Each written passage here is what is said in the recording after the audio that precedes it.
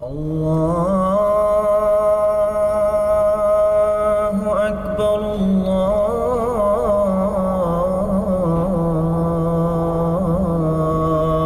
الله أكبر الله أكبر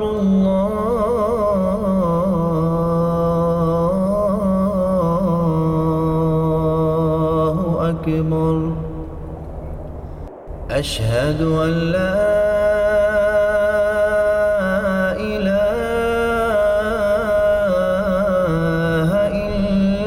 إلا الله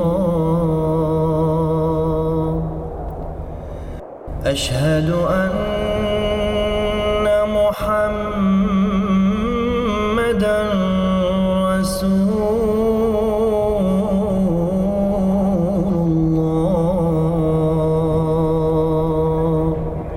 You're listening to the Voice of Islam Radio.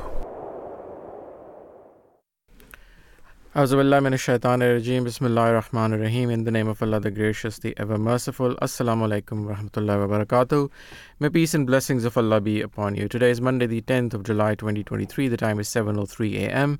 And you're listening to Danayal and Imam Usman Manan live from the South London studios of Voice of Islam. The two topics we have today for you are the 75th anniversary of Windrush. So that's something that we shall get into at 7:30 a.m.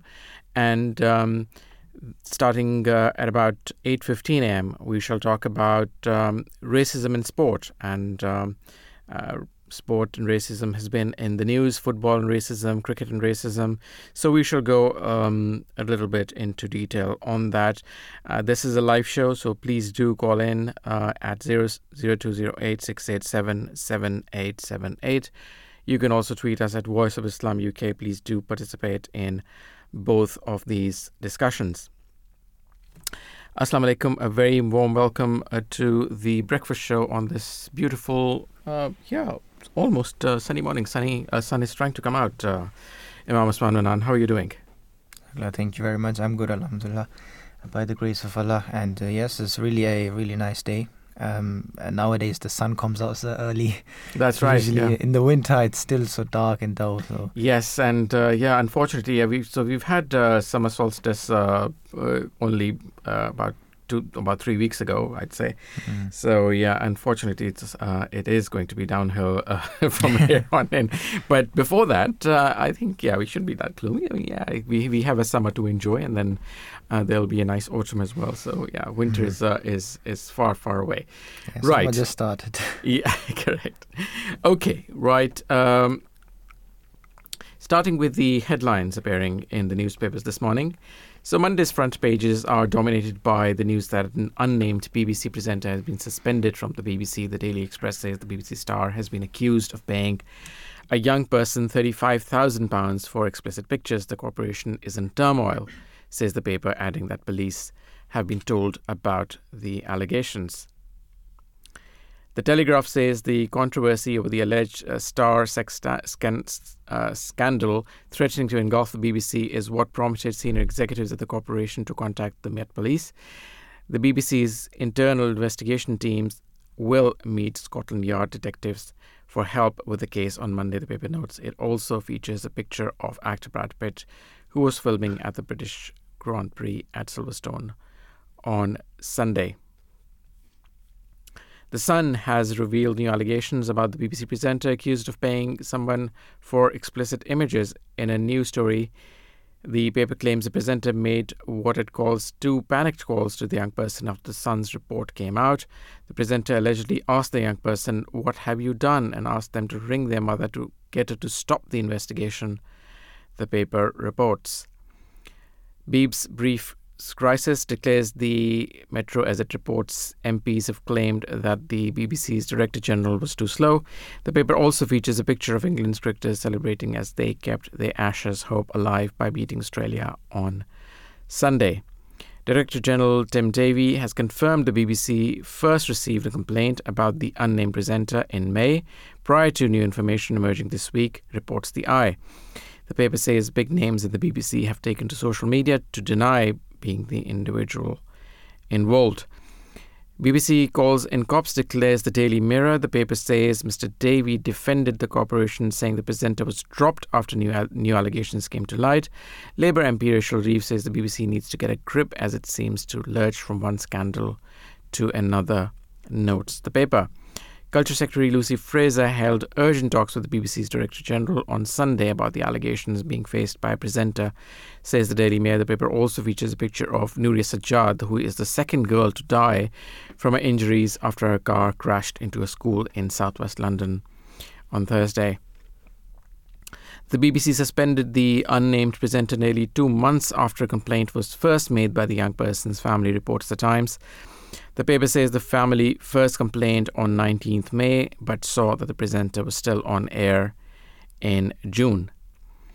The new allegations have forced the BBC to raise the game, says the Daily Star. The paper says the corporation has faced criticism over why the suspension of the presenter actually took so long. The Guardian leads with an exclusive story that reveals more than 50 MPs have owned stakes in publicly listed companies that raised questions about possible conflicts of interest. The paper also says that until now, these stakes have been in effect secret. Dozens of MPs have shares in banks, house builders, defense companies and supermarkets, the paper notes. Meanwhile, Germany and the US are under pressure from other allies to show greater support for Ukraine's eventual membership of NATO, reports the Financial Times. This comes just a few days before NATO leaders meet in Lithuania. Members of the alliance were caught off guard by the conservative US and German stance, officials told the paper. So those were the headlines appearing in the newspapers this morning. We shall now take a very quick break, and when we come back, we will continue with the news items and important news appearing in the newspapers this morning. Please do stay tuned. Allahu Akbar, Allahu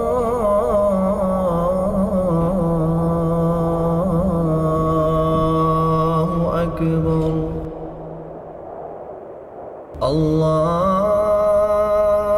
Allahu Akbar,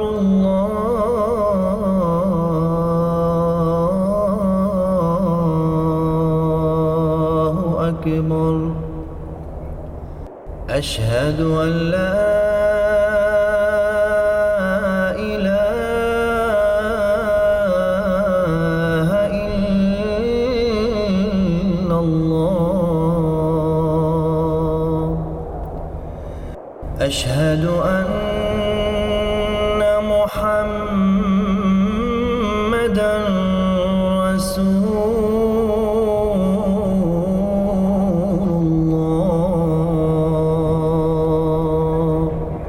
You're listening to the Voice of Islam Radio.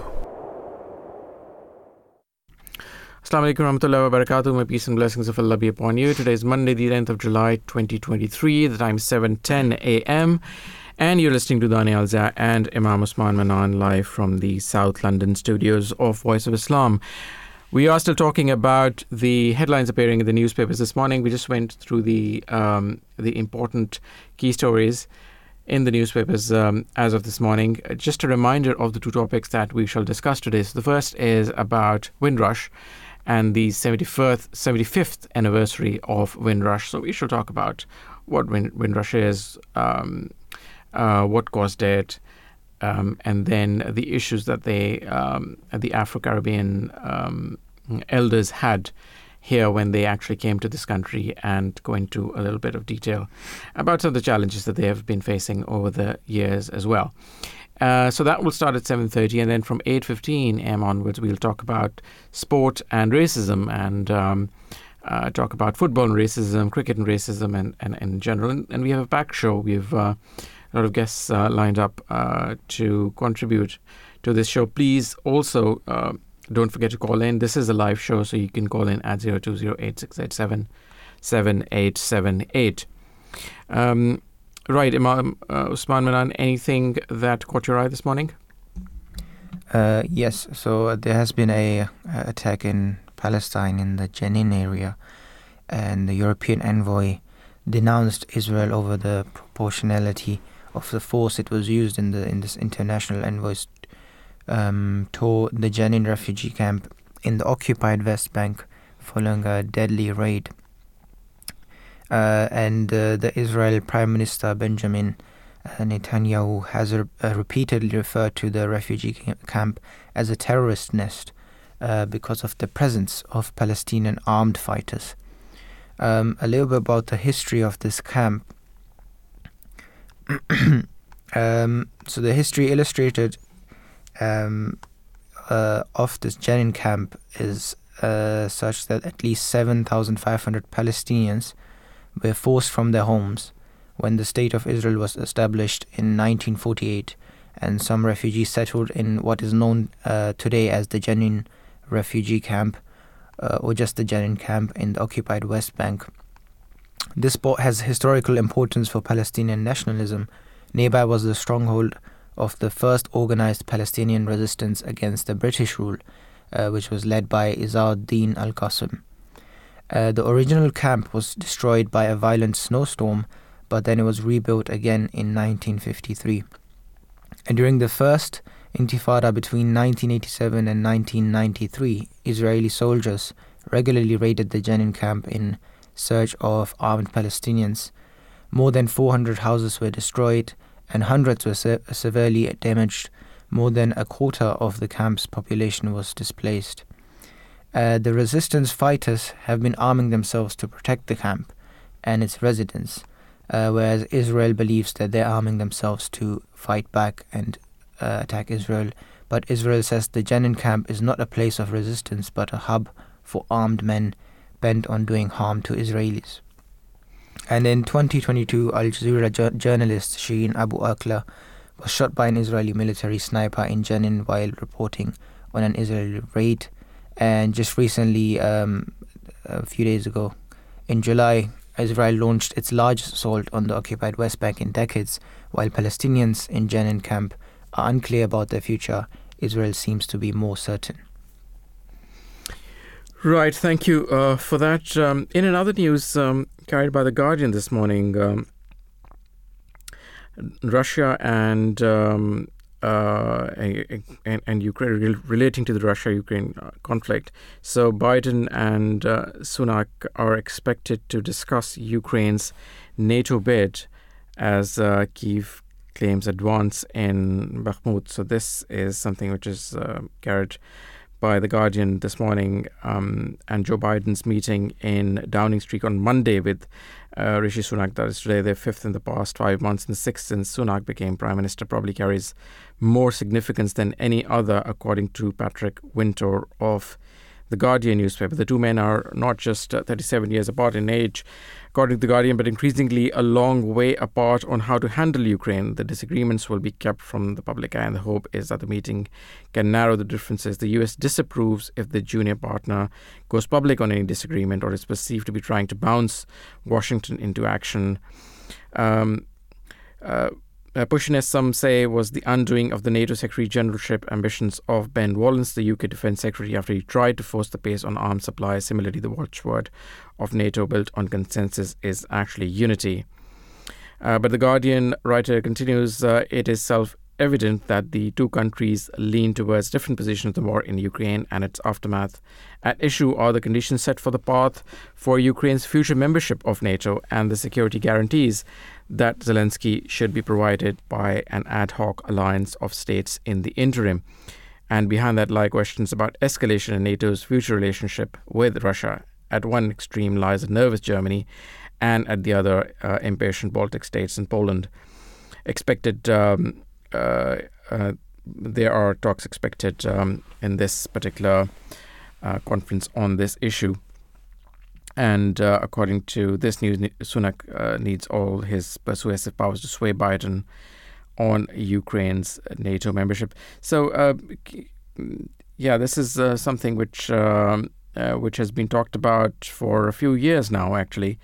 And dare I say, it was probably one of the major reasons of Russian offense and Russian offensive in Ukraine. And it will only exacerbate the conflict. I don't think this is leading towards any peaceful settlement of the conflict or a negotiated settlement of the conflict, which is what we need right now, because there appears to be a stalemate on the Russia-Ukraine border at the moment, and you keep on hearing of skirmishes. But the only path to peace really is negotiations, and this is not going to set a good environment for those negotiations. We need to de-escalate the situation, and by pressing ahead for Ukraine's membership of NATO, unfortunately, things are only going to get worse, and this conflict will only get exacerbated. That's something that is a red line for Russia, which Russia has been talking about that for such a long time. And as I said earlier, this was one of the major reasons why Russia actually went to war in Ukraine in the first place. So I hope that better sense does prevail here when it comes to this conflict. Right, with those words, we shall now take a quick break, and when we come back, we will talk about some of the things that have been happening in our community over the last 1 week. Do stay tuned. Allahu Akbar,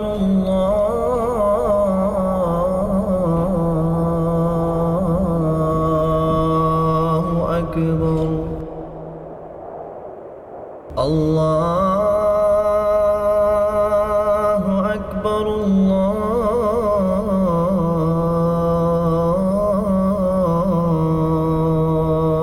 Allahu Akbar. أشهد أن لا إله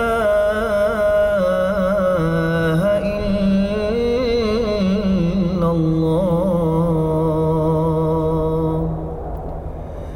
أشهد أن محمدًا رسول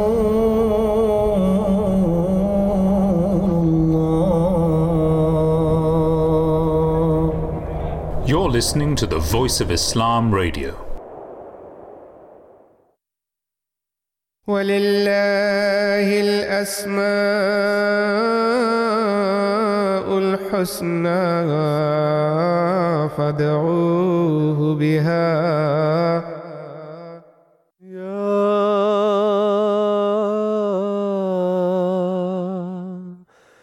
اللطيف.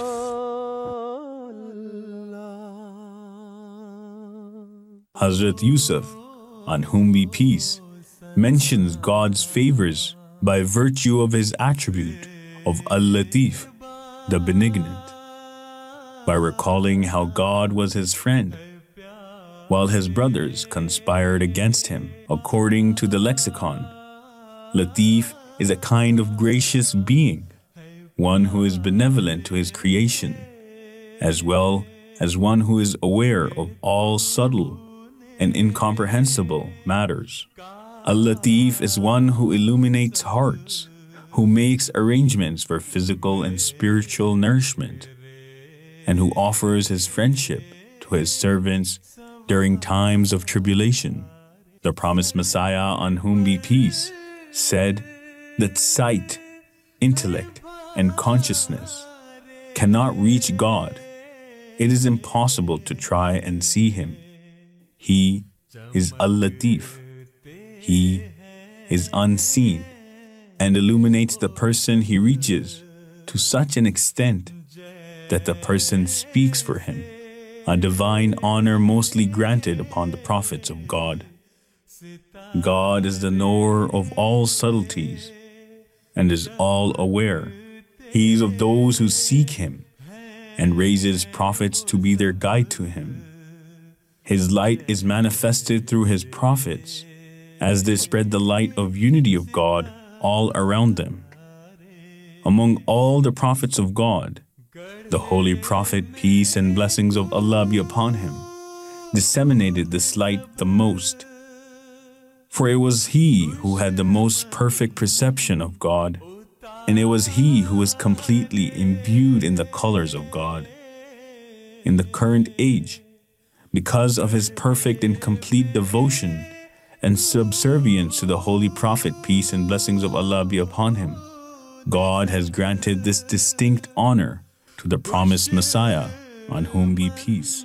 It is the attribute of Al-Latif that makes God the friend of his servants in all trials and tribulations, just as the Holy Prophet, peace and blessings of Allah be upon him, continuously prayed for the reformation of his ummah, as well as his opponents, as only Al-Latif can be the guidance and reformation. Al-Latif is the supporter of the victim, the voice of the oppressed. Al-Latif is that companion whose loyalty never fails to astound. It is he who fills hearts with his magnificent light. Then, should we not be grateful for the mercy of Al-Latif? Allahu Akbar,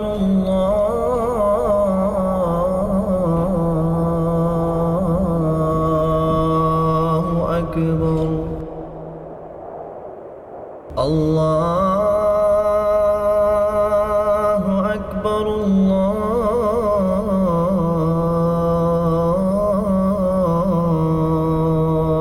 Allahu Akbar. أشهد أن لا إله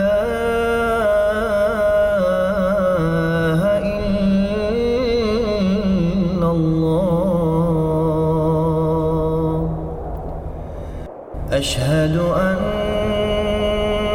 محمدًا رسول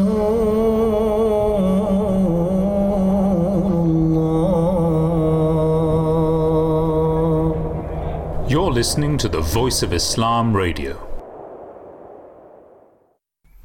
Assalamu alaikum warahmatullahi wabarakatuh. May peace and blessings of Allah be upon you. Welcome back to this live edition of The Breakfast Show from South London studios of Voice of Islam. The topics that we have for you this morning are the 75th anniversary of Windrush, which we shall start in about 6 minutes' time. And then from 8:15 a.m. onwards, we shall talk about sport and racism.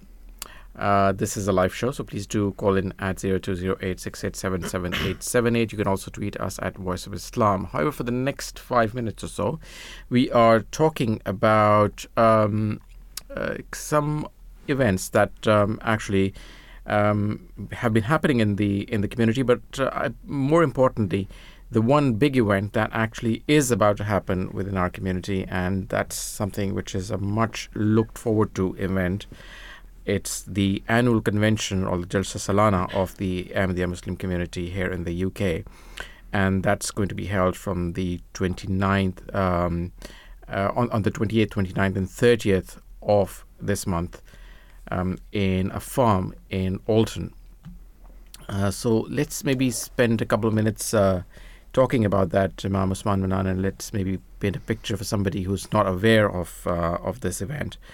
This is an event. This is the largest Muslim gathering of its kind in the country. About 40,000 people converge, or are expected to converge. Actually, more than that this year. I think this year they're planning for 50,000. Correct. Because it's happening on a full scale after the COVID break, and we're expecting like many people to come because it's been happening. It's happening after a few years on a full scale. People internationally can come. So this convention, also for the listeners, is the international Jalsa, which is for the whole world. Each country has their own Jalsa wherever they have enough MDs to do the Jalsa. For example, Germany is probably the second biggest. Is the big one, yeah, absolutely. Yeah, and then so this is the international one. So usually more people are expected to come here.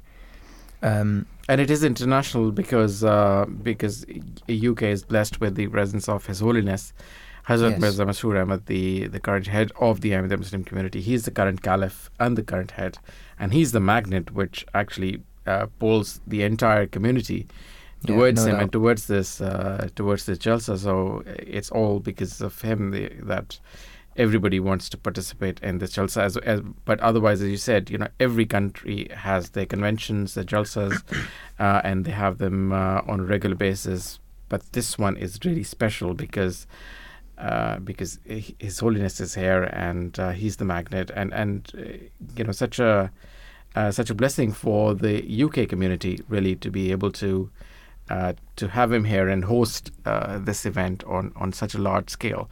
But just to sort of paint a little bit of a picture again for our listeners, this is a convention which takes place, as I mentioned, on a farm in Alton in Hampshire, in beautiful countryside of Hampshire, and the council only allows 28 days for the marquees and literally a whole mini city to be built and unbuilt and demolished within a period of 28 days. And as you can imagine, it's a Herculean task to do all of that, to house or to take care of 3 meals a day for more than 40,000 people, close to 50,000 people, as you said, being arranged for this year. And for them to come, as a lot of them actually stay on the site, for them to listen to all the speeches for 3 days. It's really a mini city, and it's a sight to see if anybody has not. And it's an open event for anyone who is interested. It's not restricted to Muslims or to Ahmadi Muslims.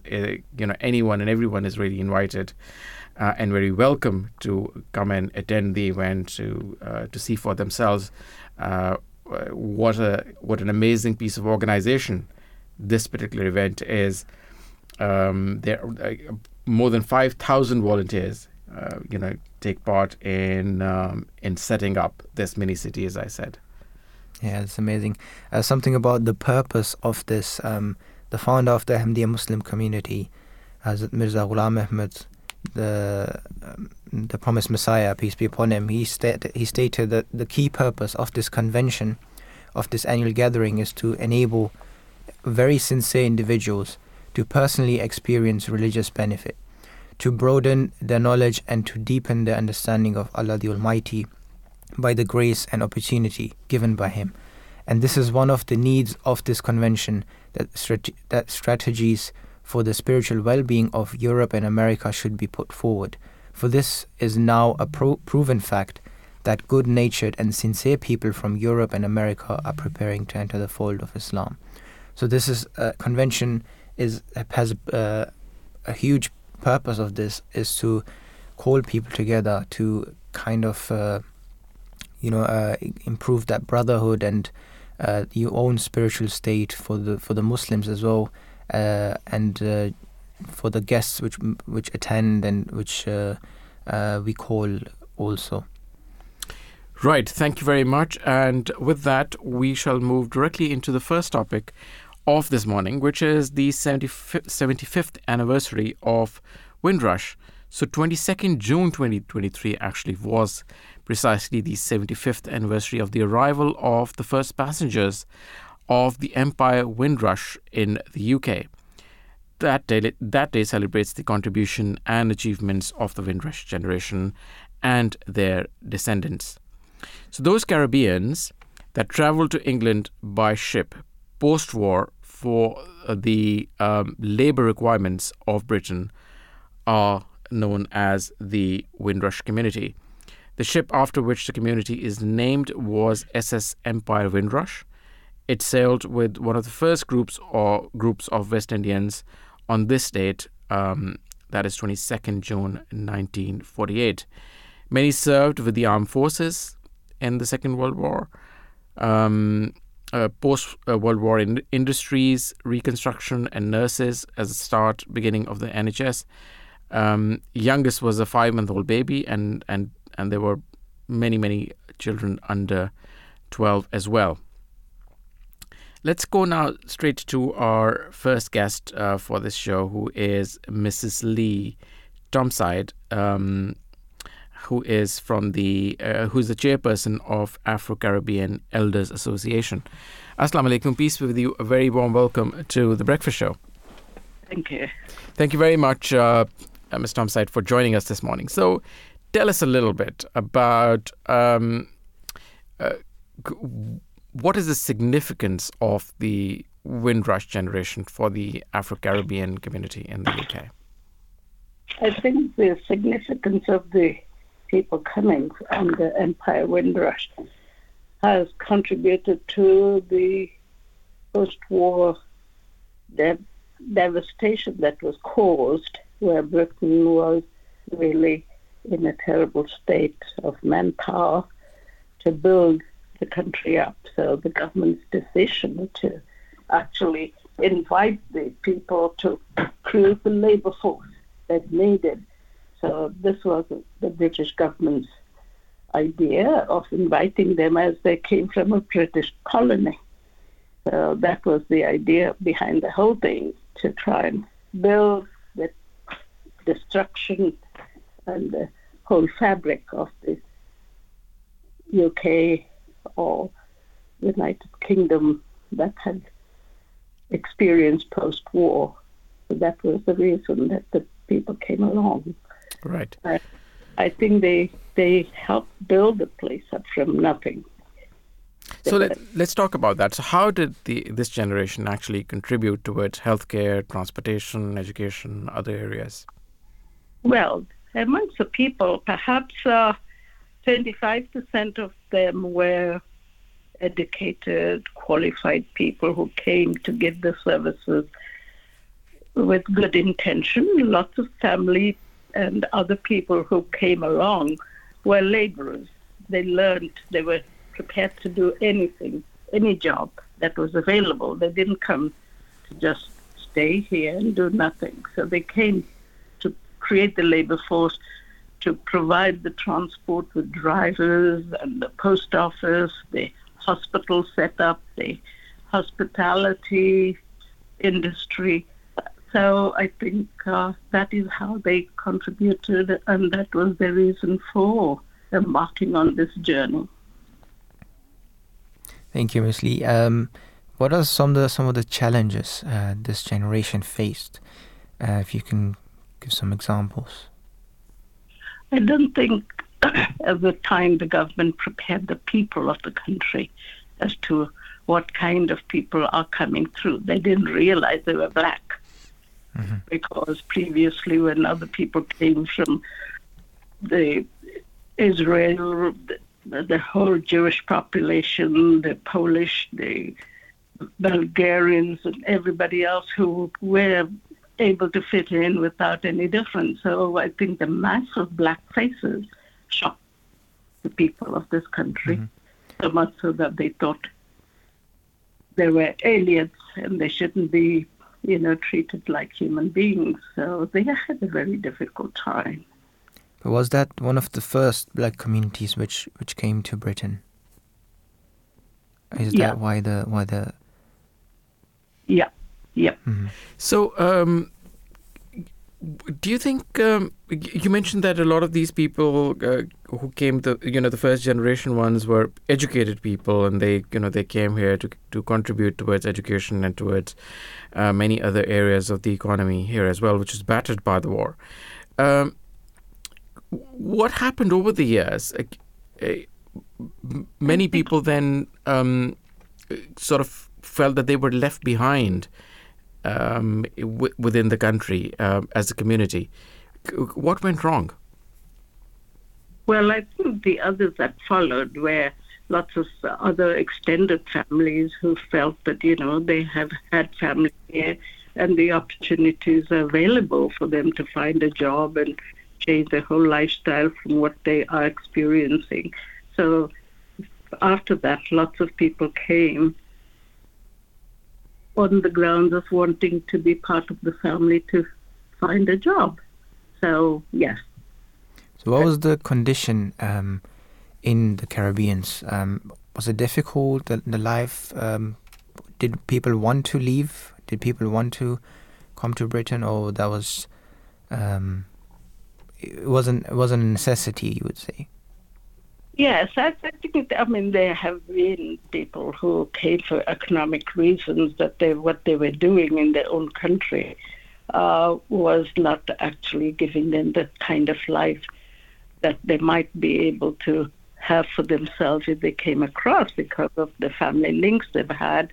And I think over the years, when people were able to send funds to their own family and educate their children that they left behind, or other extended family support that they gave, I think this created an incentive for the majority that, well, it is possible for me to perhaps improve myself, and let me come along and do something. So there was that period of time as well that a lot of other family members came along through the family links. But on the whole, as it was this invite to the original people, it was an open door system that, they didn't realize that it was going to close down on them. Right. And the people who followed, you're saying that then they didn't really invest in themselves in terms of education and progress, and they focused more about supporting their families back home. Is that why they were sort of left behind? Pardon? Repeat it again. So you mentioned that the people who followed the first generation were the people who came here and perhaps weren't as qualified as the first generation. Did I get that right? Well, some of them, yes. Some of them, I think, came to further their education, and they managed to improve themselves and their status. And but the problem was that they were not making the kind of progress they expected to have because of, the segregation and demarcation that creates with the color of your skin. Of course. Can you say some personal stories or experiences of the Windrush generation members in your community? What? Any personal stories or experiences that you may have heard of? Yeah, there are personal stories, yes. Well, I could be one of them, that I could say that I came from South Africa. I was here, I was in the nursing field, finding opportunities to make progress into a higher position was a great challenge. But if you persevere and you've got the experience and qualification, it is possible for you to climb the ladder. But it is a very slim chance that you can be provided with. The other person's story, I would say that when I was ready to get married, I was engaged to a black man. Obviously, finding accommodation wasn't easy. When you phone and look for accommodation, yes, it is available. But the minute you go there, the window curtains open and they see you with a black man, and they don't want the black man around. So the accommodation is taken. They tell you, then again, you go back and somebody phones to inquire on it, it's still available. Yes, these things happen, personal stories of difficulties accepting and even to get a mortgage to buy a place. As a woman, you couldn't even get that happen in the early years. It was tough. I can only imagine, absolutely. So when did you personally arrive in the country from South Africa? I came here in 1967 in the March. Right. And so the Windrush generation really started in 1948. And so 20 years later, you were saying that there was still a lot of challenges, and you couldn't get a mortgage, you couldn't get even a house to rent. What about opportunities for education here? Oh, yeah. Education as well. Well, if you wanted to persevere with your education, yes, it is possible. But there are lots of families who, if they are single-parent families, and they've got so many other commitments, and it's very difficult. Lots of families find that they cannot educate all the children, as much as education in those early years were free. But lots of children have lost their impetus to want to do any further studies and just not be interested. And I think the fabric on the whole to support them wasn't there. So a lot of our children lost out. And I think if I give you an example, that lots of black children were put into a state of education where they were educationally subnormal and put in an underclass. As far as their development was concerned, there was no interest in to give them a challenge. So really, lots of black children on the whole lost out on the education platform. Mm. There has been a lot done to tackle racism. We've come far from the beginning. What do you feel like is the state today? Has there been improvement?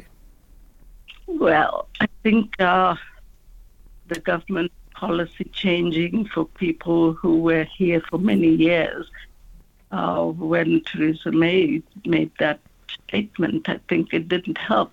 Lots of older generation people who actually thought they had the free stay and not even renew their passports and all. So I think they were affected quite badly when they went back to their own country for a holiday or to stay for a while, and then they wanted to come back and they didn't have their passports. So they were not entitled to return as comfortably because they couldn't even produce the documents.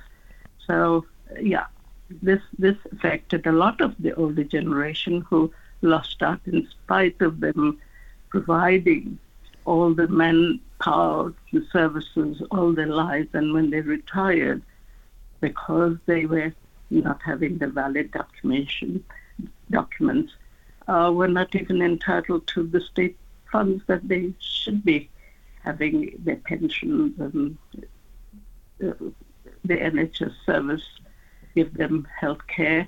So I think lots of families suffered a great deal because they even lost out on housing and the family support that they needed. So this created a lot more. And this is the only time I think they have come to the forefront to look at the legacy that they created, having been here post-war, that suddenly they were expected to actually produce documents, and lots of them lost it. And they are having a struggle to justify their working life experiences they spent all the years here.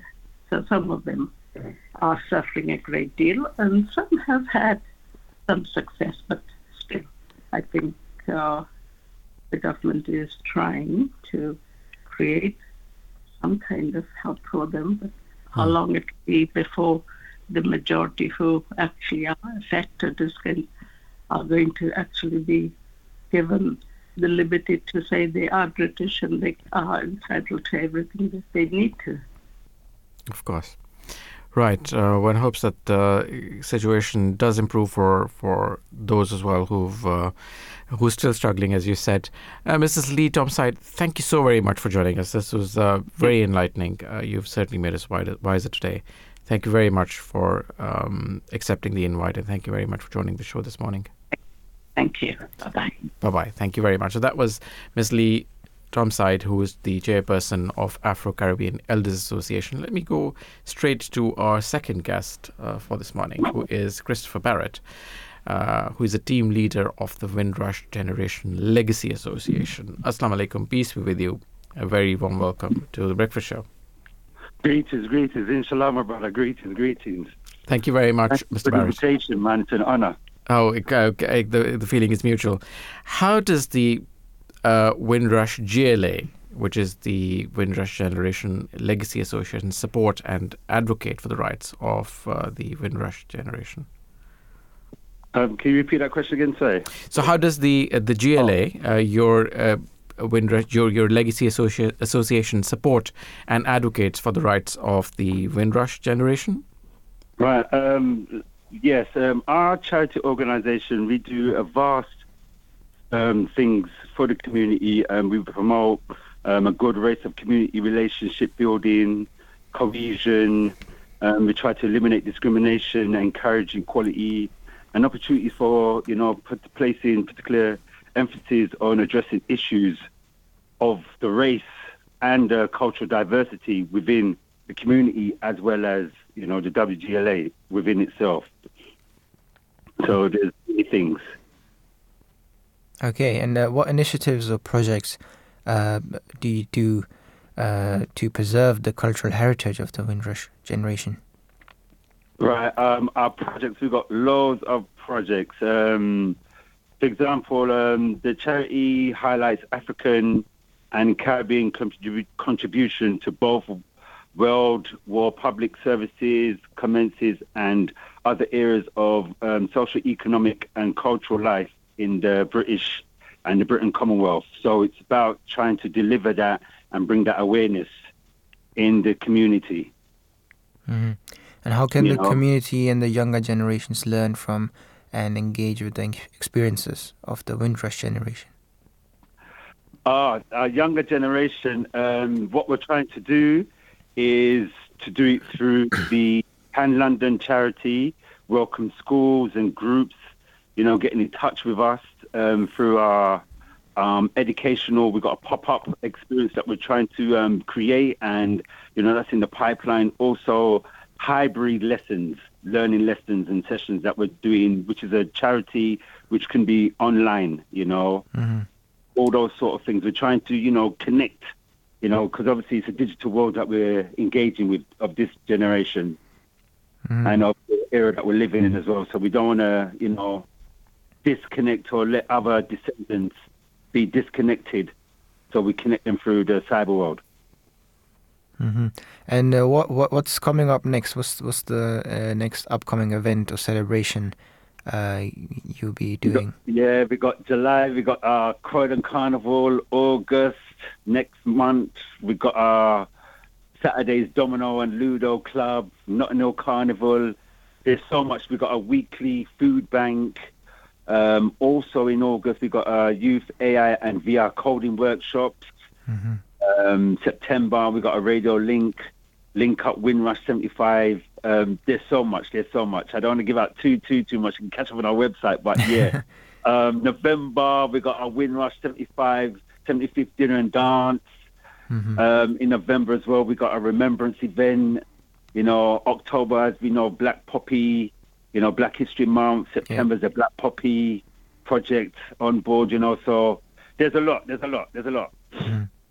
And what did you guys do on this Windrush Day, the 22nd of June? Any special event? Of June? Well, it's a community thing that we did. Mm-hmm. And because we're a charity, it was like gathering the people into the community, into the uni, and we gave them, a celebration of, the history and the legacy of the Windrush, And what was the feedback?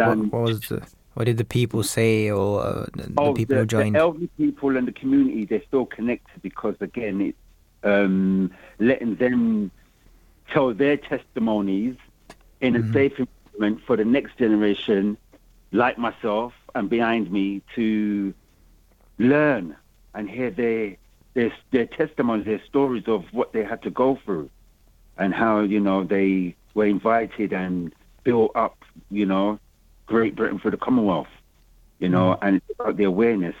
But like I said, all the info, they can catch up us on our website, or it's again info at the WGLA.co.uk. They can send things there and inquire there, and or even on our Instagram, it's hashtag the WGLA Windrush. Sorry, the hashtag the WGLA Windrush. Okay. But okay. all right. Mm-hmm. We were just speaking earlier to a lady, Mrs. Lee Thomside, who told us some of her stories and her challenges and the Windrush generation. I heard, man. I can relate to that. Mm-hmm.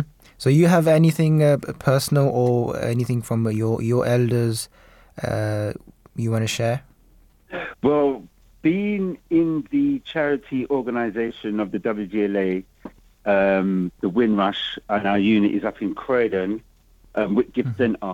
Being in that charity unit, I've seen and learned so much from the testimonies of the people that's come in and seen the relics of how it brings back memories from the furniture, from the pictures and the testimonies. And also listen to the lady who you had prior on, talk about the education. Hearing what she was saying was very profound, because I might have been one of those children that went through that system, i.e., what we have education today, GCSEs. Yeah. It used to be A-levels and O-levels. And being a student coming through the system of the GCSEs, my era was the first for it to be tested on to what we have today.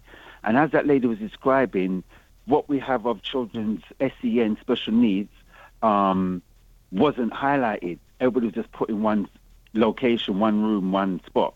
Yeah. But now the diversity and the exposure of how education is being implemented, it's very profound that, you know, people could be misunderstood or misrepresented. Back in those days, now everything's been highlighted with now the titles SEN.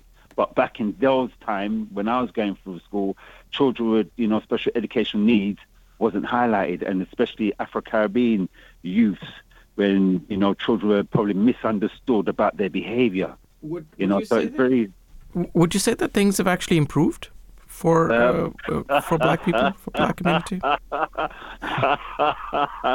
That sounds like an entrapment question. When I say things have improved, again, it depends on a person's perspective and objective mindset, but I will say things have been enhanced.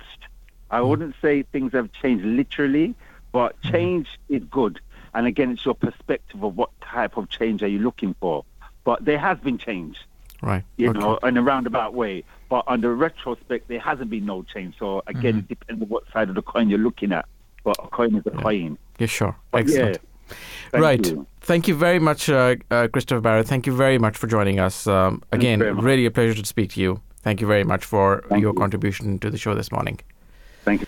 Thank you. So that was Mr. Christopher Barrett, who is the team leader of the Windrush Generation Legacy Association, talking to us about a lot of the initiatives and projects that the GLA has, as well as some of the challenges that his generation actually went through. Right. So we are this morning talking about the Windrush generation. And just to recap, 22nd June 2023 was the 75th anniversary of the arrival of the first passengers of the Empire of Windrush ship in the UK. The day celebrates the contribution and achievements of that generation as well as their descendants. The ship was, after which the community is named. The full name of the ship was SS Empire Windrush. And many of the people that actually were part of that generation took part in various fields here in education, in healthcare, in other areas, in post-war reconstruction here in the country. And however, faced a lot of challenges as well, because the country wasn't prepared for the arrival of such a large number of, as our guest said, a large number of black people, and that really caused a lot of issues for that generation as well as their children. As we heard from Mrs. Lee Thomside, that she had a problem even getting a house after getting married, and she couldn't get a mortgage as well. So, yeah, a lot of challenges.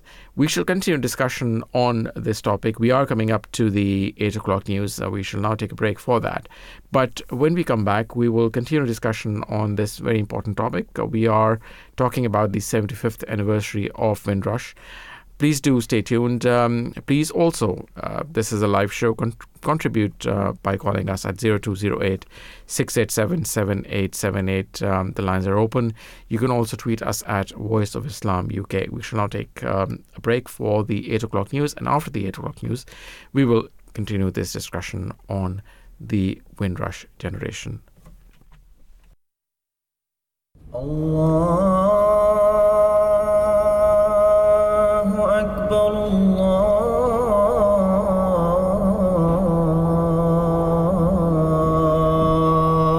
Akbar, Allahu Akbar, Allahu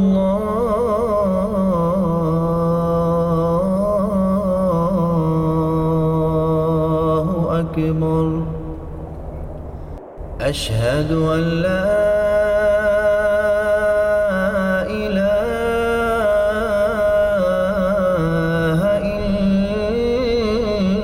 إلا الله أشهد أن محمدًا رسول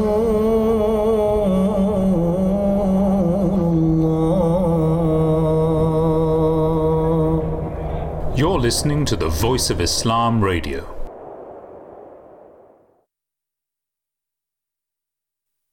The promised Messiah, peace be on him, founder of the Ahmadiyya Muslim community in Islam, states, "Sin, which indeed is a poison, is born when a man is wanting in obedience to God and is empty of his love and his affectionate remembrance. The fate of a man whose heart has become cold to the love of God is like that of an uprooted tree, no longer capable of drawing the sap of life from the soil. As such, a tree gradually withers and dies. So like the dryness of the tree, sin overwhelms the heart.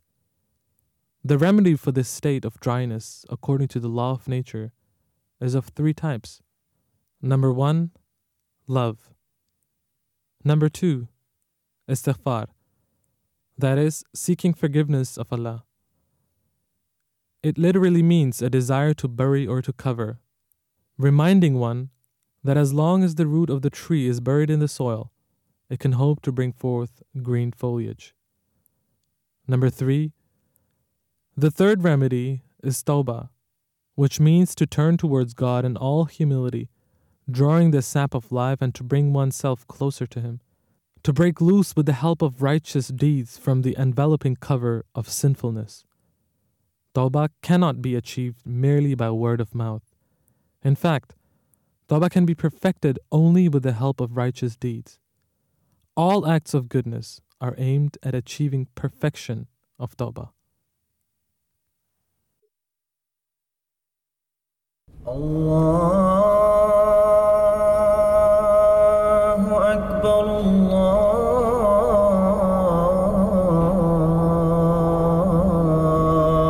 Allahu Akbar,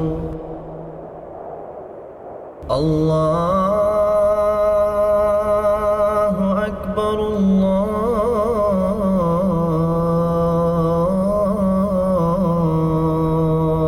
Allahu Akbar. أشهد أن لا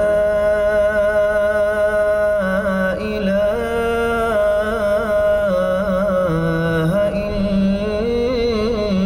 إلا الله أشهد أن محمدًا رسول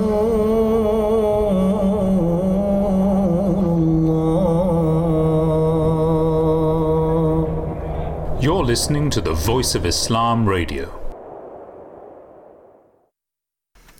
Assalamu alaikum warahmatullahi wabarakatuh. Welcome back to this live edition of the Breakfast Show from South London studios of Voice of Islam. We are this morning talking about the Windrush generation, the 75th anniversary of Windrush.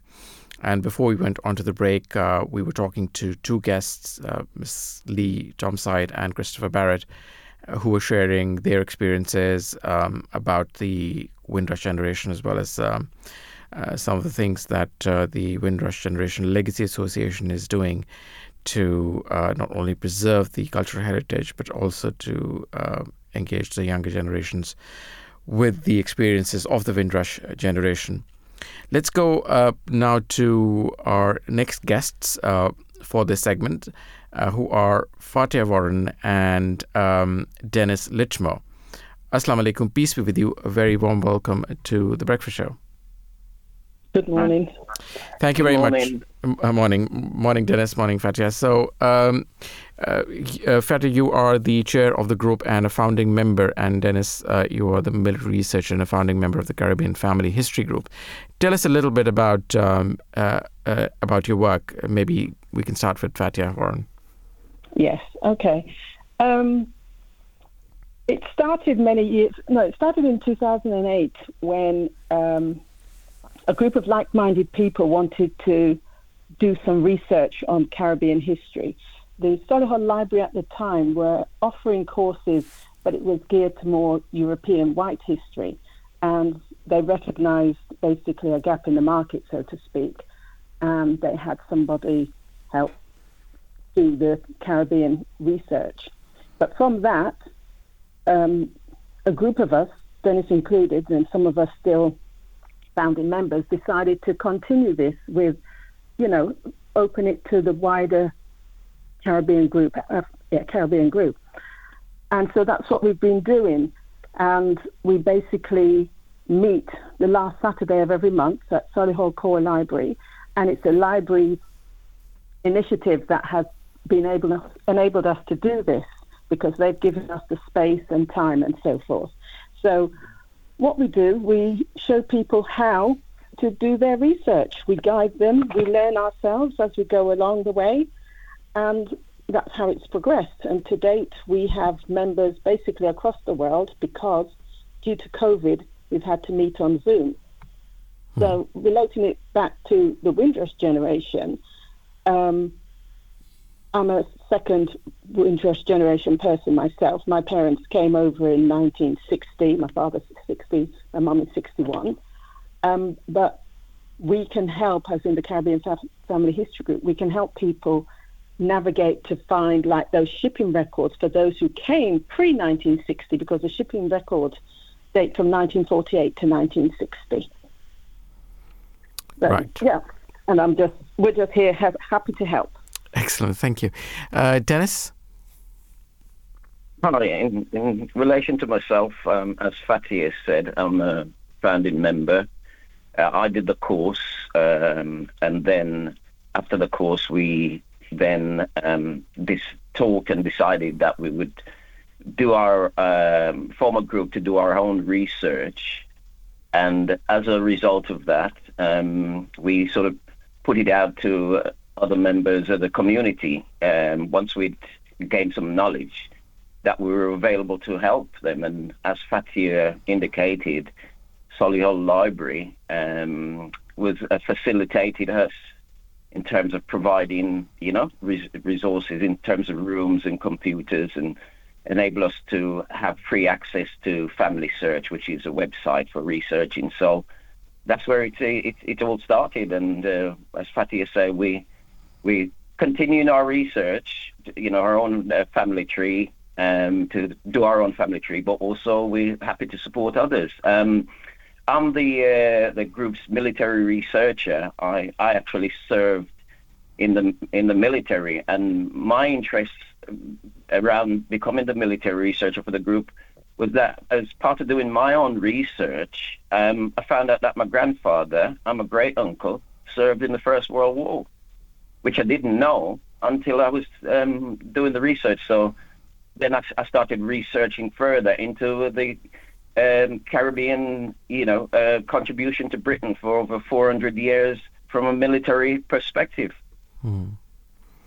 Right. Fathia, you mentioned that you are a second generation person. Tell us maybe some of your experiences. We were talking to a guest earlier, and she mentioned that the second generation faced a lot of issues with education and even healthcare. Did you Did you experience any of those difficulties? I would say only slightly, and that is because, as you might have heard, many people from the Caribbean came over and they wanted to stop 5 years, etc. Well, my parents stopped 17 years, and then they went back to Jamaica. So I don't feel as, I'm not sure what word to use, I don't feel that my education I had to fight that much because I was in Jamaica and I had that founding and I had that group of people also knowing education was the way forward and we worked together.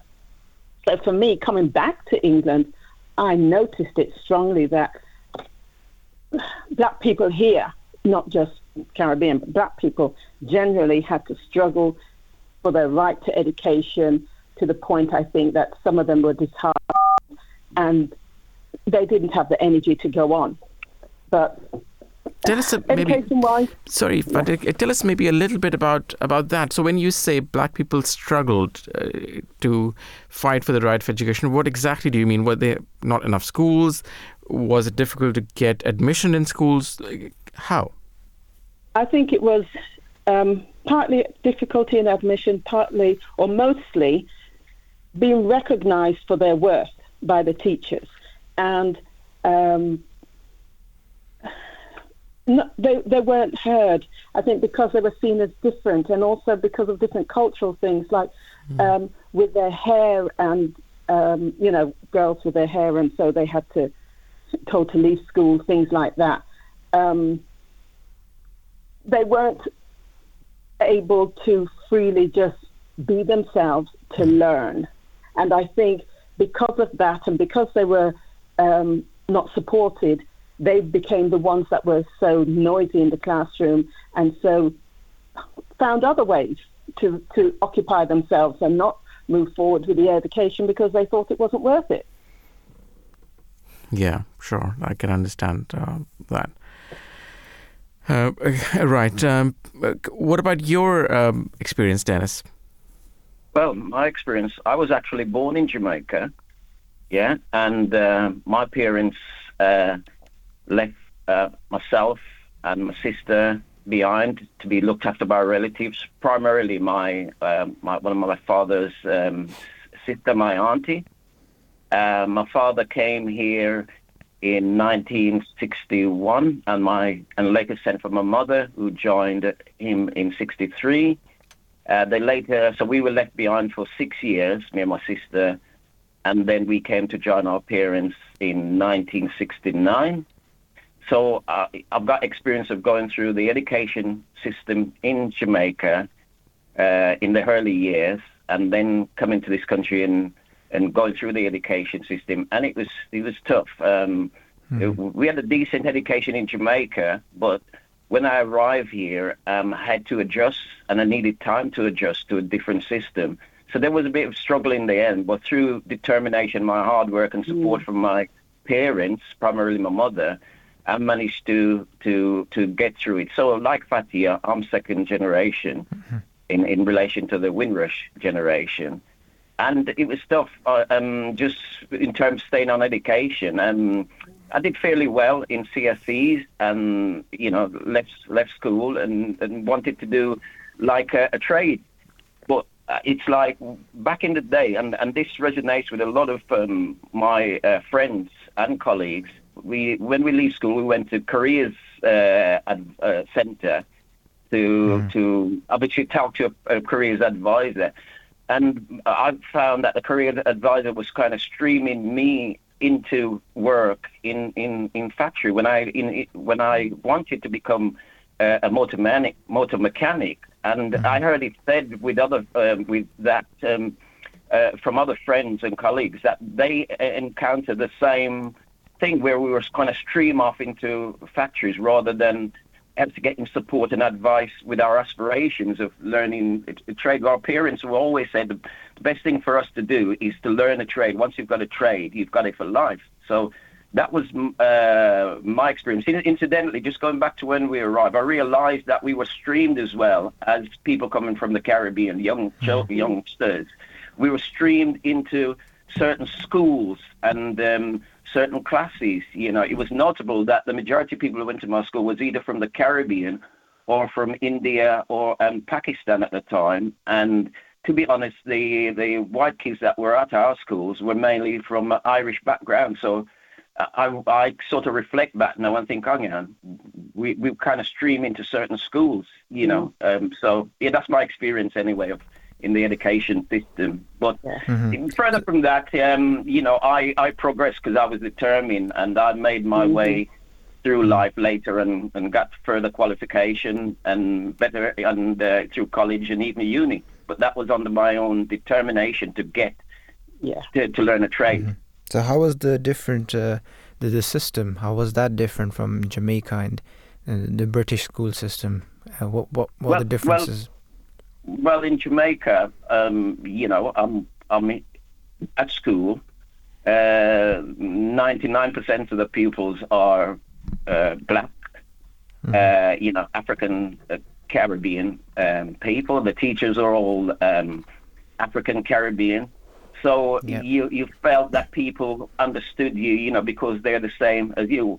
When I went through the education system here, you felt that there was a level of, you know, well, I'll be blunt, you know, racism, you know. Not all teachers, majority teachers were fine, but you just felt that they made you feel different, you know. Of course, no doubt, it must have been different. But I'm more specific, asking about the system. Your experience, you talked about it, but what was the education system, the syllabus, the history they taught? Was that similar, or what were the main differences you felt when you moved? Well, it was so much for some of us as well. Even though we came from the English speaking Caribbean, obviously, basically the islands that Britain sort of colonized and ruled. We already speak in English, but I know that some of us were streamed into, for instance, English for speakers of other languages, you know, so they looked down on whatever education we'd had before as if it wasn't on par, on the same level, you know, without even sort of testing us, you know, so that was one of the experience. So it was difficult. It was difficult. So again, back to you, Fathia. What do you think is the situation nowadays? And the generation, the second or third generation living here in the UK, in terms of their opportunities, their treatment. What do you say about that? I think they still all have to. We all still have to fight for it. It's not given, but I think more people are aware of their rights, what they can do, how they can get help. I think also I work in education, and I support people with neurodiversity, in other words, learning difficulties, mostly those who are dyslexic. And I think what I'm finding is that everybody now is being given that opportunity to, or more people given that opportunity to learn. And it's not just that because if they don't spell well or read well or whatnot, it's not, they're no longer classed as dumb because they're black or whatever. It's now recognized that they may be dyslexic. And so I'm supporting a lot of students, and this is students at universities or apprentices who are dyslexic, who are from the Caribbean. And in a way, I'm happy to see that they're given that opportunity as well as everybody else. And I support them as just as well as everybody else. And so they're making progress, and I'm happy about that. Great. And now tell us a bit about the Caribbean Family History Group. What do you guys do, and how are you supporting the Windrush generation or the generations after that? Well, in in research, we show them how to do the research. We're not necessarily doing it for them. But at the same time, there are those that need support, and depends on the support. Like if it's military support, that goes straight to Dennis, and he helps them in that way. We have other experts in other areas for that, and we don't just cover, say, Jamaica because they think, you know, Jamaica is the be-all. It's not. We do all the islands, so we do St. Kitts and Nevis, Barbados, etc. The people in our group are from several islands. So again, Barbados, St. Kitts, Nevis, Montserrat, etc., Trinidad, and these are people as well that come online when we meet online at the end of the month. So we help them to do the research, how to do the research. If it's not an area we've covered before, we learn with them, we share our knowledge, but also what we learn is that in doing the research, you're learning about social history, you're learning about the family, you're learning about, you know, why they moved from one area to another, or why they didn't move, what kind of jobs they had, you know, how was it classified, and, you know, you're finding connections that you perhaps did not know you had, as Dennis said, like finding about his uncle and great uncle and grandfather. Yeah. Okay, thank you very much. I think it was lovely speaking with you guys. And thank you, Dennis and Fathia as well. Right. Can I just add very quickly? Sure. Yeah, that in terms of Windrush and generation, we've done a lot of research looking back, for instance, at those early pioneers who came on the Empire Windrush in 1948. I've actually got copies of the shipping list, so we know all the names of the people that came over, or their age, their occupation, which Caribbean islands they're coming from. So at the moment we're interviewing our elders, those who were you know, from the Windrush generation. We including young people into the interviewing processes, you know, their grandkids, their great grandkids. Sometimes we'll get them to do the interviewing themselves, and that's with a view to put on an exhibition at Solihull Library for Black History Month, telling the stories of our elders and their journey to this country and their experience, you know, over those years. So that's in October of this year, Black History Month. Yeah, so that's one of the projects that we're doing currently with our elders. Right, excellent. Thank you very much, Fathia. Thank you very much, Dennis, for joining us this morning. It was lovely speaking with both of you. Have a lovely day. Thank you. Peace be with you. Bye-bye. So, that was Fathia Warren and Dennis Litchmore, and Fathia is the chair and group of the group and a founding member, and Dennis is the military researcher and founding member of Caribbean Family History Group, talking to us and sharing their research and work, and as well as experiences being part of the second generation Windrush. Right. Okay. We are coming up to 8:22 a.m.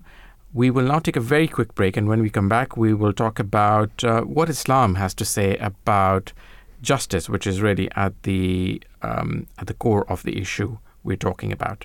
Please do stay tuned. Allahu Akbar, Allahu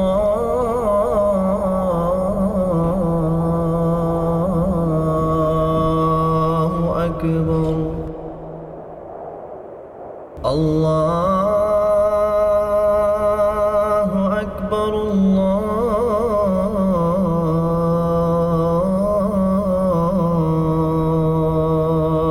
Akbar. أشهد أن لا إله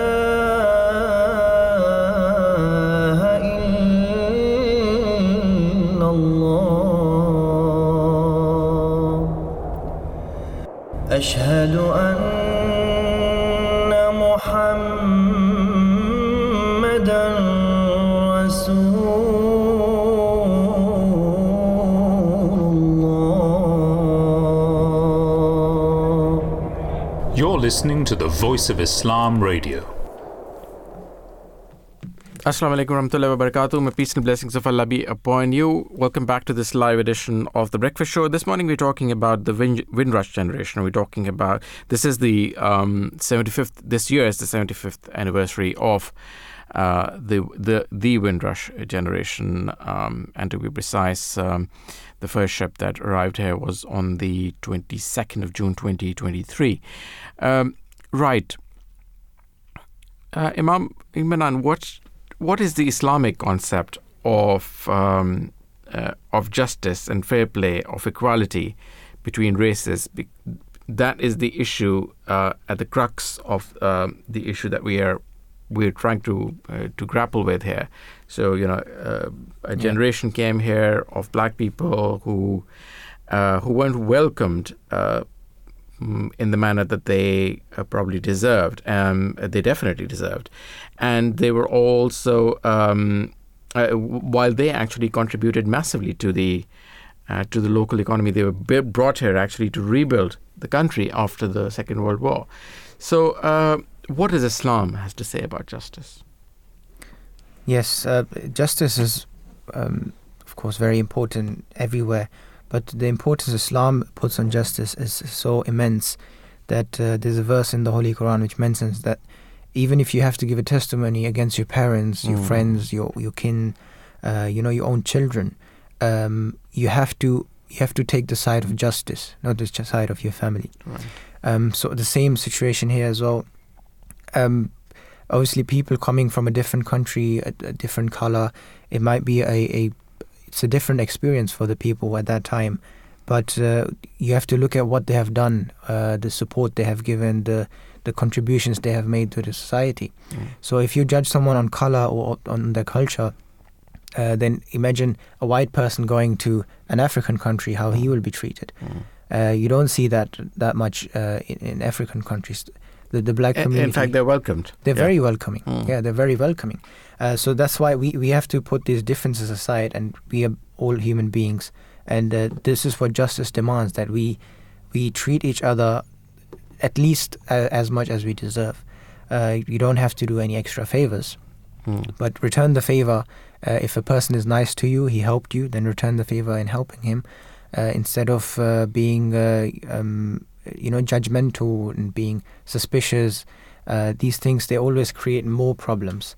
So in terms of the immigration, His Holiness Hazrat Mirza Mansoor Ahmad, may Allah be his helper, he has said in one of his sermons that the authorities should seek to help genuine immigrants settle here and to stand up and help them to stand up on their own feet. And immigrants should not simply take benefits from the country they migrate to, rather they should be encouraged to enter the labor force and actively contribute to the society. And this is exactly what this Windrush generation has done. So now on the other side, the authorities, the government, the locals, they should do their part and helping them, helping the children, the generations. My mind goes back to 1400 years ago when Prophet Muhammad, may peace and blessings of Allah be upon him, gave the final sermon. And in that sermon, he talked about equality as well. Tell us a little bit more about that. Yes, so that was actually the last sermon of the Holy Prophet Muhammad, peace be upon him. And you can imagine it's the last thing he will say, so it must be one of the most important things. And in that sermon, as you said, he was talking about justice.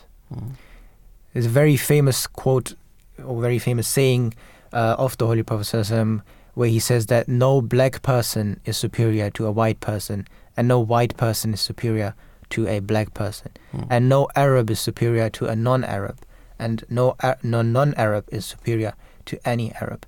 So that is the fundamental and the essence of justice here. That don't think anyone is more superior, and don't think anyone deserves more or less than you.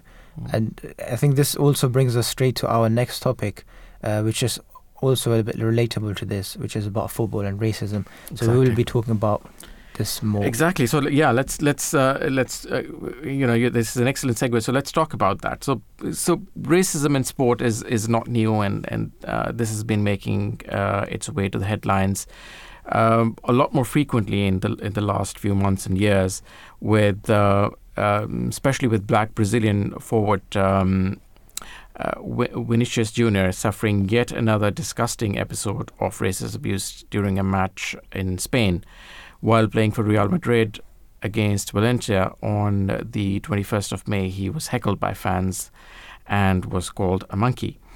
We've heard similar instances in the sport, in other sports, including cricket as well. In 2020, the murder of George Floyd was a catalyst for the 5 sport councils responsible for investing in and growing sports across the country to come together to explore racial inequalities in sport and to look at how reflective our sporting system is of UK society. Talking about cricket again, a landmark report found that the English cricket suffers from widespread and deep-rooted racism, sexism, elitism, and class-based discrimination at all levels of the game and urgently needs reform. The Independent Commission for Equity in Cricket, which published the report, urges the sport to also face up to the fact that it's not banter or just a few bad apples, which is actually causing the problem.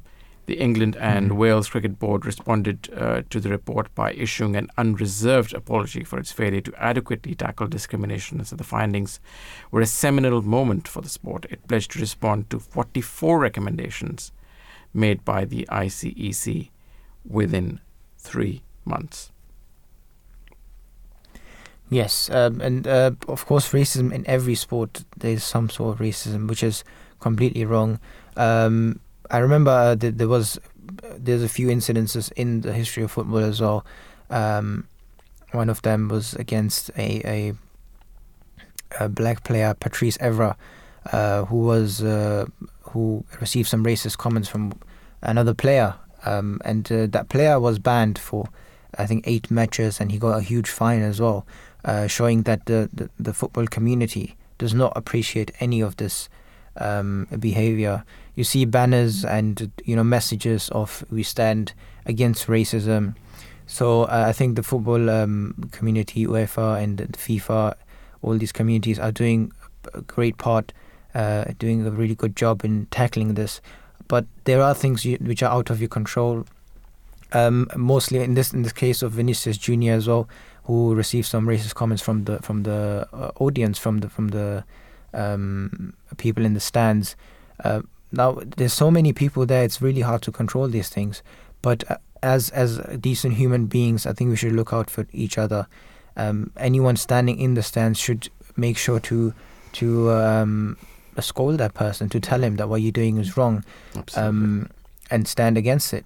Now, even I think I was watching in the highlights where this happened, and he got angry. Vinicius Jr. got angry, and he kind of fought back. He started throwing things back at the stands, which is also not inappropriate. Inappropriate. Yeah, it's not right. No matter what kind of problems he's facing, he can't be creating more problems. But you see that this thing is triggering people. It's a serious it's creating issue. A reaction. Yes. Yeah, you hear sometimes there's a monkey chants. People imitate monkeys when they're playing, when they see black players playing or foreign players. So all these things, they're a real problem. As you mentioned, cricket as well. Absolutely. Yeah. Let's now go straight to our first guest for this segment, Callum Lee, who is the CEO of Sporting Wellness. He's 23 years old and started Sporting Wellness when he was 18 in 2019. Wow. Assalamu alaikum. Peace be with you. A very warm welcome to the Breakfast Show. Oh, yeah. Thank you very much for having me. So, Callum, let me ask you straight up. Do you think racism is endemic in sport, and do you think this can ever go away? Well, I think we've definitely seen recently that cricket, for example, has taken that first step in acknowledging that it has some really deep-rooted issues. And I think racial disparities have existed in sport for a long time, and I think it's important that people recognise that racial disparities can come in several different ways, and they don't always have to be, really direct forms of racism. You can have much more indirect instances where this sort of stuff happens. So that can be whether it's representation within teams or administration and coaches, whether that's access to opportunities, stereotyping and biases. And so I think it's really important that people look beyond the really direct forms of racism that potentially you see in the headlines in the news a lot, which are of course extremely important to take hugely seriously, but also to look at the deeper layers of it and look at where these indirect forms of racial disparity can come into sport. Because yes, 100%, we have seen in different sports that it has been quite systemic, and much more needs to be done to address it in the future. What sort of impact does racism have on an athlete's mental health? Obviously, it'll always depend on the actual instance and the athlete themselves, but experiencing any form of racial disparity is always going to have some sort of, or it's always going to be extremely likely to have some sort of impact on mental health. It's an incredibly isolating experience to go through something like that, and it is essentially just going to increase the likelihood of experiencing a mental health issue, whether there's already mental health issues that individual is dealing with at that time. Of course, those can be heightened, and it also plays a part in increasing the risk of experiencing new mental health issues. Not to mention that if that individual is an athlete, there's also a performance aspect to that. And I would argue that it'd be incredibly hard to perform at your best as an aspiring or professional athlete if you are experiencing racial prejudice to some degree. And so it's of course always going to have a knock-on effect. And at Sporting Wellness, we're a charity that provides free mental health care to any competitive athlete in the UK aged over 16, regardless of whether that's been caused by a sporting issue or a non-sporting issue. And so I would hugely encourage anyone who has been infected, however big or small, to get in touch with us and utilise the free services. Mm-hmm. And are there any anti-discrimination legislations ensuring the access to sport for all and penalising racist acts? Well, yeah, there was obviously the Equality Act in 2010, which essentially was a piece of legislation that brought together, I think it was about 120 separate pieces of legislation into one single act. And essentially that provided, not just for sport, but overall, it provided a legal framework to protect the rights of the individual experiencing that sort of prejudice. But I think going forward into the future, the online safety bill is probably going to be quite a pivotal moment, really. I think online discriminatory abuse is a huge problem in all sports, from the grassroots right through to the professional level. And I know that bill in particular has been going back and forth now, and there are some privacy concerns with it, but I think eventually regulation of big social media platforms is essential, because going into the modern age, digital and social media discriminatory abuse is going to be something that's incredibly important to handle. Excellent. Callum D, thank you so very much for joining us. It was lovely speaking with you. Peace be with you. Have a lovely day. Thank you. Thanks for having me on. Bye-bye. So that was Callum Lee, who is the CEO of Sporting Wellness. Let me now go straight to our last guest for the show, which is Heather Doughlas.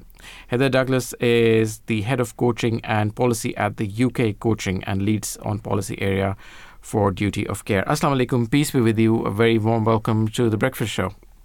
Thank you so much, and thank you for having me. Well, thank you very much for joining us, Heather. Tell us, Heather, do you think racism in sport racism in general because, sport is a reflection on life in general, do you think it can ever be abolished?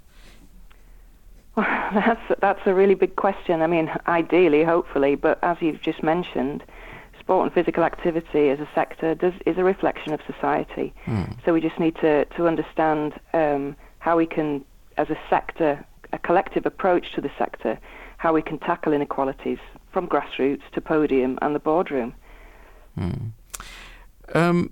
How do we stop incidents like, people calling out monkey or whatever, those chants in a stadium environment? Well, I mean, that's really difficult. I mean, with Vinicius Jr. just recently, it was absolutely abhorrent to see how he was treated. I don't think there's a silver bullet to this, but as I said, I think there's a collective sector approach. I think generally society needs to understand cultural differences and accept cultural differences, but actually seek to understand those rather than just calling them out through ignorance or just not knowing how people lead their lives and the beliefs that they hold. So, are there any repercussions for people who actually do such acts at the moment? Are they given any bans? I think they should be probably given a life ban, but does something like that actually work? Well, we do know that there's a lot of initiatives out there, particularly for fans, like Kick It Out, so where fans can have an app, and if they see or hear any inappropriate behaviour, they can use the app to notify this, and then the stewards or the powers that be can kind of develop sanctions. And we do know that people have had lifetime bans, but I think every sport responds differently. But I know that every sport is really trying its best to stamp this out. So how are coaches equipped to deal with this, with racism? Well, I think just here at UK Coaching, we're here for the coach. So we are there's 3 million coaches working across the UK from playground to podium. And we support them with world-leading education and training on a number of areas about how to coach, but also how to be the best coach for your participants. And we've developed our Duty to Care hub and digital badge, where this equips coaches with a number of areas of information, including diversity, inclusion, safeguarding, safe to practice, mental health and well-being, and physical well-being. And through this education program, coaches can begin to understand how to look after their participants and how to behave and how to create culturally competent coaching environments through honest and open dialogue, which builds trust. Mm-hmm. And recently a report was released on equity in cricket. What are your thoughts on the widespread racism, discrimination and sexism highlighted in the report? I mean, it's a damning read from the press and also from the report, but I think the 44 recommendations that were in that report are really a hard-hitting approach to try and sort this problem out. I mean, the report does say that not everyone involved in cricket is guilty of this, and it's only until we get to recommendation 39 that this refers to coaches and volunteers having mandatory training around equity, inclusion and diversity, which is a really strong message.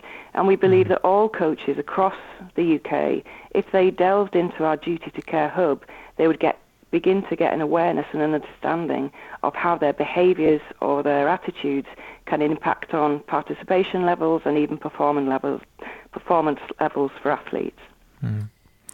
There's many people were speaking out in social media that there needs to be done more. Do you think that the organizations are doing enough? And what more can they do? We could always do more. We can. This isn't, as you said, can this ever be getting rid of? I don't think so. There's always going to be sectors of society that maybe just have a very strong belief against other beliefs. But I do know that across the sector, we have never been closer to having equality, diversity and inclusion at the top of our agenda, particularly through the investors like Sport England, whose whole 10-year strategy is based around tackling inequalities, and the same is going for UK sport. So 2 of the top funders within the nation are actually trying to meet this head on, and other organisations are being held to account to try and stamp this behaviour out. So I think it's a really good thing. I think we're at the start of the journey. We're nowhere near the finish, but as long as we all start, we'll get there. Do you think media is playing the right role when it comes to addressing the problem of racism? Black Lives Matter is obviously a big thing these days, but you see other issues. For example, there's you would see, for example, there's a lot of coverage. For example, there's a lot of Islamophobia being spread by the media as well. So, what sort of role do you think the media is playing in this country and across the world, probably to probably exacerbate this rather than control this? I think the media has a huge responsibility to communicate the truth. And I think what has happened recently, when the media has picked up on a story, it's actually become something good, because people are sitting up and listening to what's being said, so they can actually do something about it without it just being brushed under the carpet. So from a responsibility of the media, they do have a responsibility in the media to call this behaviour out. So, and I think that's a good thing. I probably couldn't comment on whether they're exacerbating the situation. That's in terms of the receiver of that communication, and whether they feel compelled to stand up against or for some of this information. Heather, thank you very much for joining us this morning. Really a pleasure to speak to you. Have a lovely day. Peace be with you. Thank you so much. Thank Goodbye. you. Bye-bye. So that was Heather Doughlas, who is the Head of Coaching and Policy at UK Coaching and leads on the policy area for duty of care. Right. Okay. Excellent. So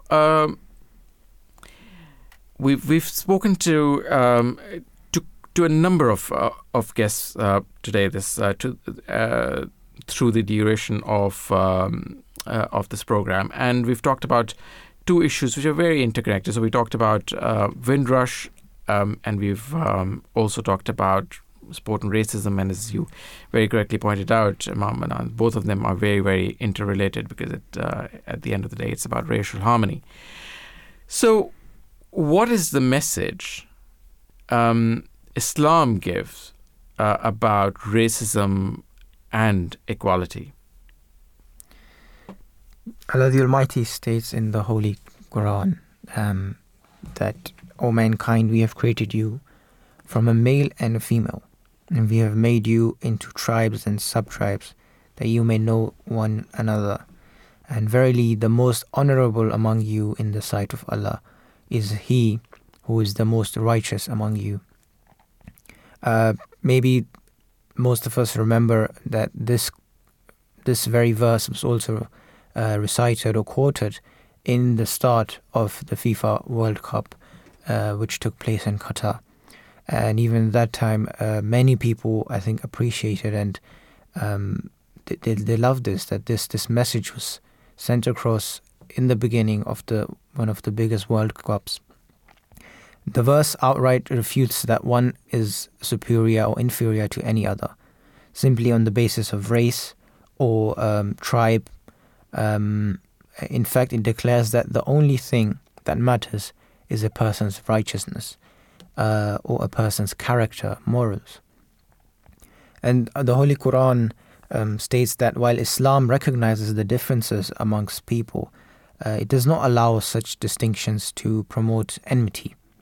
There are differences. We are created differently. Some are darker, some are lighter, some have different accents, some have different cultures. But our common humble beginning alone is a manifestation of the wisdom of the all-knowing God. And this fundamental principle to root out racism was firmly reiterated by the Holy Prophet, peace be upon him, at the time of his last pilgrimage, the last sermon, which we also mentioned before. But I repeat it again because these words are so powerful and so important. The reason, I think nowadays this might seem something like very obvious, that no black person is superior to a white person. But if you go back to 1400 years ago, at that time, when the Holy Prophet Muhammad, peace be upon him, he came to reform humanity. Slavery, racism, this was a common thing. I mean, for a black person to be a slave was something which was common.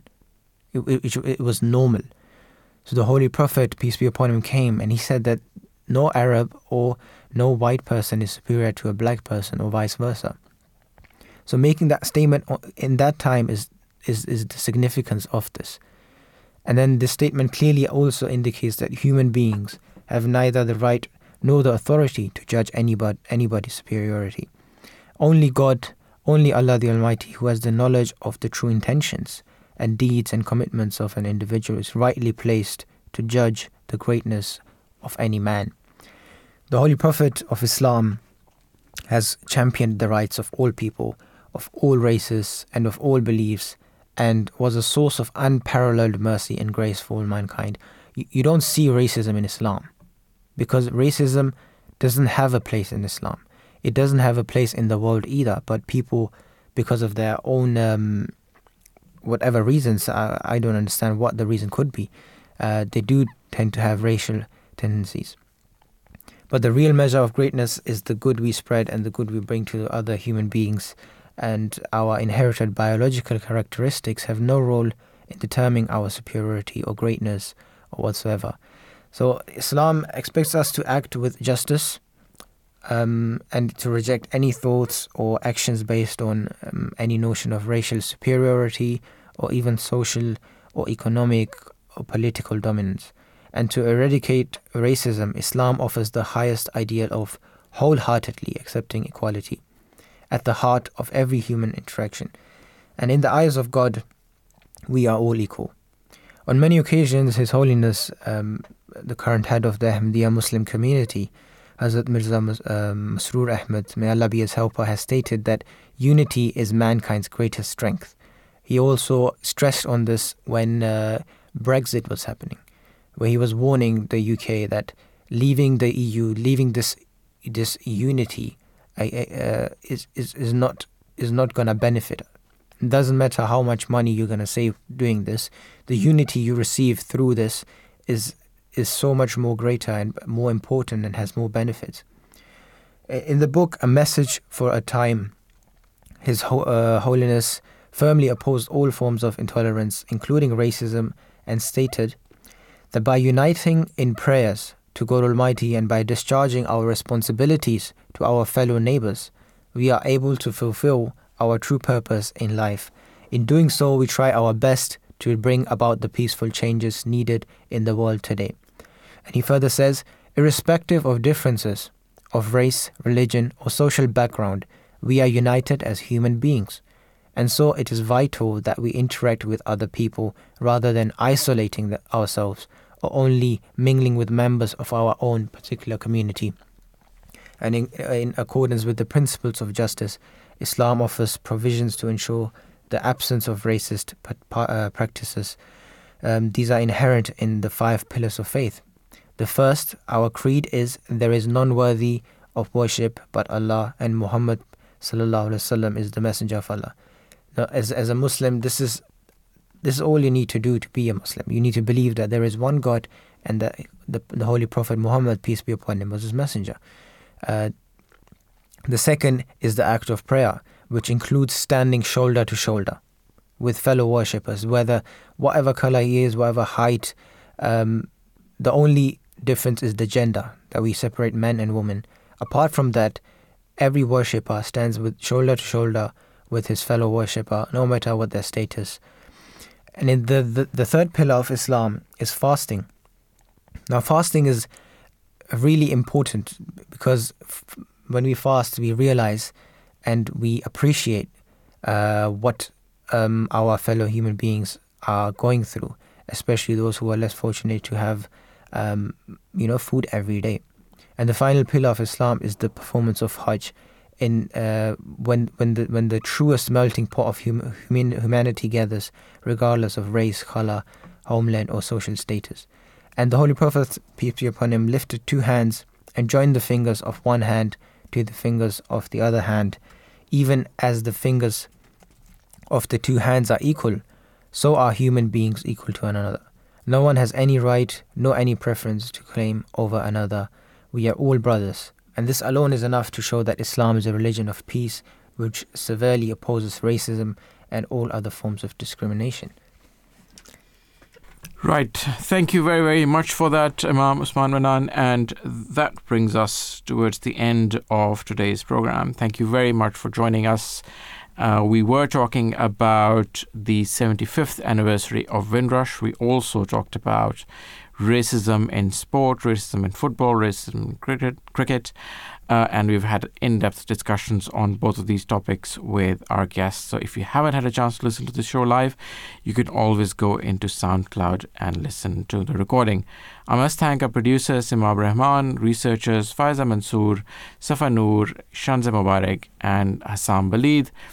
My co-presenter, of course, is Imam Usman Manan. Excellent help from the tech room from Mr. Tahir. And to all of you for joining us today to listen to this program. We will be back in a week's time. Until then, Assalamu alaikum wa rahmatullahi wa barakatuh. May peace and blessings of Allah be upon you. Allahu Akbar,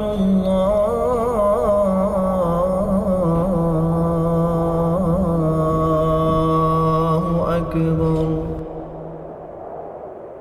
Allahu Akbar,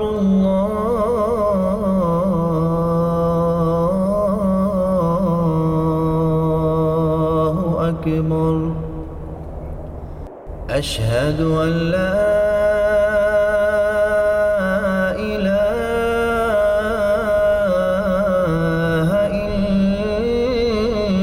illallah. أشهد أن محمدًا رسول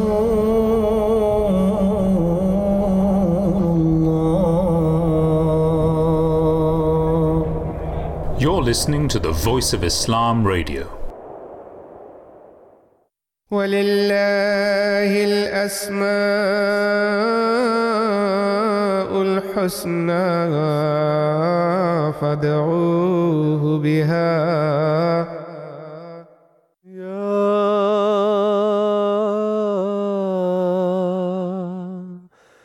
اللطيف.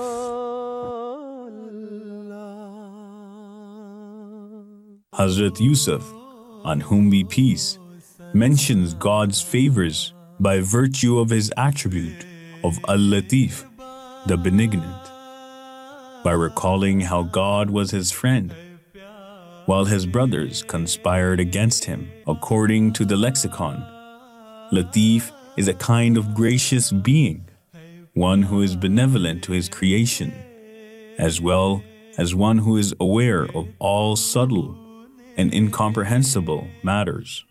Al-Latif is one who illuminates hearts, who makes arrangements for physical and spiritual nourishment, and who offers his friendship to his servants during times of tribulation. The promised Messiah, on whom be peace, said that sight, intellect, and consciousness cannot reach God. It is impossible to try and see him. He is Al-Latif. He is unseen and illuminates the person he reaches to such an extent that the person speaks for him, a divine honor mostly granted upon the prophets of God. God is the knower of all subtleties and is all aware. He is of those who seek him and raises prophets to be their guide to him. His light is manifested through his prophets as they spread the light of unity of God all around them. Among all the prophets of God, the Holy Prophet, peace and blessings of Allah be upon him, disseminated this light the most. For it was he who had the most perfect perception of God, and it was he who was completely imbued in the colors of God. In the current age, because of his perfect and complete devotion and subservience to the Holy Prophet, peace and blessings of Allah be upon him, God has granted this distinct honor to the promised Messiah, on whom be peace.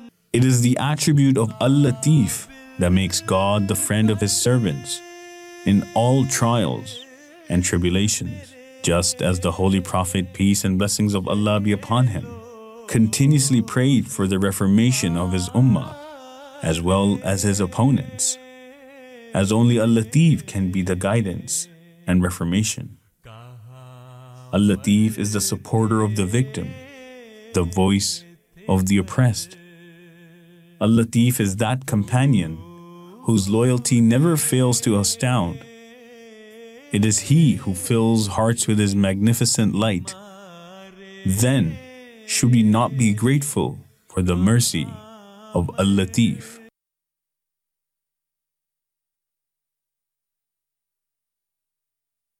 Allahu Akbar,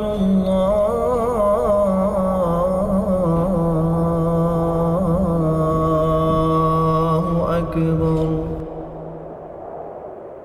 Allahu Akbar, Allahu